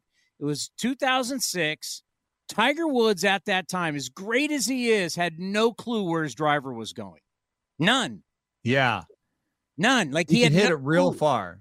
He could, but he was foul pole to foul pole. Like he did in 72 holes. Now, obviously, the par threes doesn't count, but in the 72 holes of this event, he hit driver one time. He hit iron. He just took it out of his bag. Iron over and over and over again and just let it roll on the dead fairways, basically. You know why? Because he just did what he did to compete and win. He didn't have his best. He didn't have his best stuff.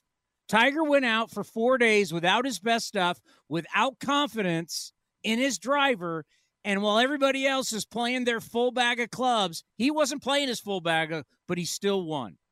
His stuff plus that day stunk for 4 days. But what he did was he's a competitor and he's a great champion, and he goes, the hell with it. I'm going to do whatever. And that's the problem. We're teaching our athletes in baseball that their stuff plus their best better show up every day. And the reality is it does. Pete Rose always has talked about if you're in a slump, up in the box, back in the box, choke up, like same swing got you the big. So it's like, it's amazing how we're so into data, which is great. I love the data, but at some point you got to go out there and win and compete. Yeah, and I think the lesson from this, I mean, Clark Schmidt said, like, I was like, are you throwing your sinker and your sweeper more against lefties? You know, because those are pitches that have big platoon splits. Like, why would you throw those pitches more? And that's how we got into this conversation, because he was like, yeah, if I don't throw them, then I'm super predictable. Then they know I'm just cutter change or whatever I am, against lefties. They know that that's all they have to look for. So I have to throw these other things, even though they're not optimal, in order just to change it up. To change it so I'm not predictable. And so I wonder if the thing that we have to think about or teams have to think about is just, how do we mix these two ideas? One is I want to develop you by showing you how your pitches could best look like Verlanders and this guys and Glasnows and this guys. I want you to develop your pitches so that they work. I want you're forcing him to have ride or this. I want to coach you in that way, because in the minors, it doesn't matter about winning. And I just want you to have better pitches. But at some point you flip that switch, you're in the major leagues, and now it matters about winning. And you can't just be sitting there and be like, well, I had a 22 IVB on my fastball today. You got whooped, so, you have to somehow in the minors also prepare them for that. Like, maybe it's good catchers. Maybe it's coaching the catchers to go to the mound and be like, hey, I know that the pitching coach wants you to, work on your fastball today, but we also need to get some outs. So, let's throw some cutters here or, whatever it is, So I wonder, maybe AAA becomes a place where you care about winning again, and you send them to AAA and you tell them, here in AAA, it's not about what you're doing with your slider or your fastball or whatever. It's about winning, and we need to practice winning, so that when you get to the major leagues, crap, my sweeper's not sweeping today. Everyone goes to Denver. Everyone has to play in Coors, and in Coors, Hunter Brown was like, oh yeah, I lost 7 inches off my fastball ride, and I lost 5 inches off my curveball. And Martin Maldonado came out and said, dude, this ain't working. We got to do something else. That's a lot. I mean, you start thinking about what you normally have, and now essentially, instead of having that, it's just spinning. Yeah. Hit me, right? And in fact, the best pitches to throw in Denver are pitches that don't move as much. So tight sliders, hard sliders. So yeah, Hunter Brown was like, well, I throw a 92-mile-an-hour bullet slider, so I guess we're just going to throw a lot of those today.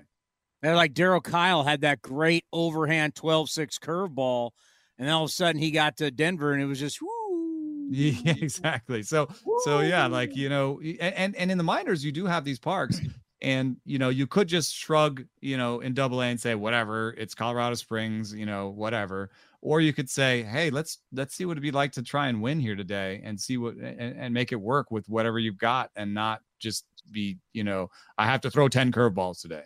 Well, not if it's just spinning up in the air. Well, I'm excited. Starting next week, we're going to hear commercials from you. Yeah, I've got to voice a commercial for Fieldwork. We're gonna see. I'm sure I'll mess it up somehow. We'll write the scripts. You just got to use that lovely voice. All right. I still every time I have to do it for my pod, I freeze up. Get ready. Eno Sarris coming to you inside Oakland A's games. It's going to be fabulous. You have a great weekend, and we'll talk to you next week. Yeah, thanks for having me. The Eno Sarris Show is sponsored by Fieldwork Brewing Company. With 8 taproom locations in Northern California, Fieldwork brings you fresh craft beer direct from the source. Fieldwork will also ship beer direct to your door if you live in California. Visit fieldworkbrewing.com. That's going to do it for A's Cast Live today, Friday, July 28th. A's Rockies coming up next. Jessica Kleinschmidt standing by with A's Total Access, brought to you by Chevron. We want to thank Eno Sarris, Mark Kotze, and the TV voice of the Colorado Rockies, Drew Goodman, for stopping by today. Townie and I will be back on Tuesday at 4 o'clock ahead of the A's and Dodgers for A's Cast Live. A's Total Access coming up next, right here on A's Cast in the A's Radio Network. This is Chris Townsend, and it is summertime. You want to look your best, and I can't tell you how excited I am. Commander Cody, we've got our new shipment from Link Soul, all the summer gear. So whether you're playing golf or you're going out for dinner, you're hanging out with your buddies, or you're going to the beach, go see our friends at linksoul.com. And right now they have an offer where you can get 20% off. Go to linksoul.com. Remember, in the big leagues, look good, play good. This has been a presentation of the Oakland Athletics.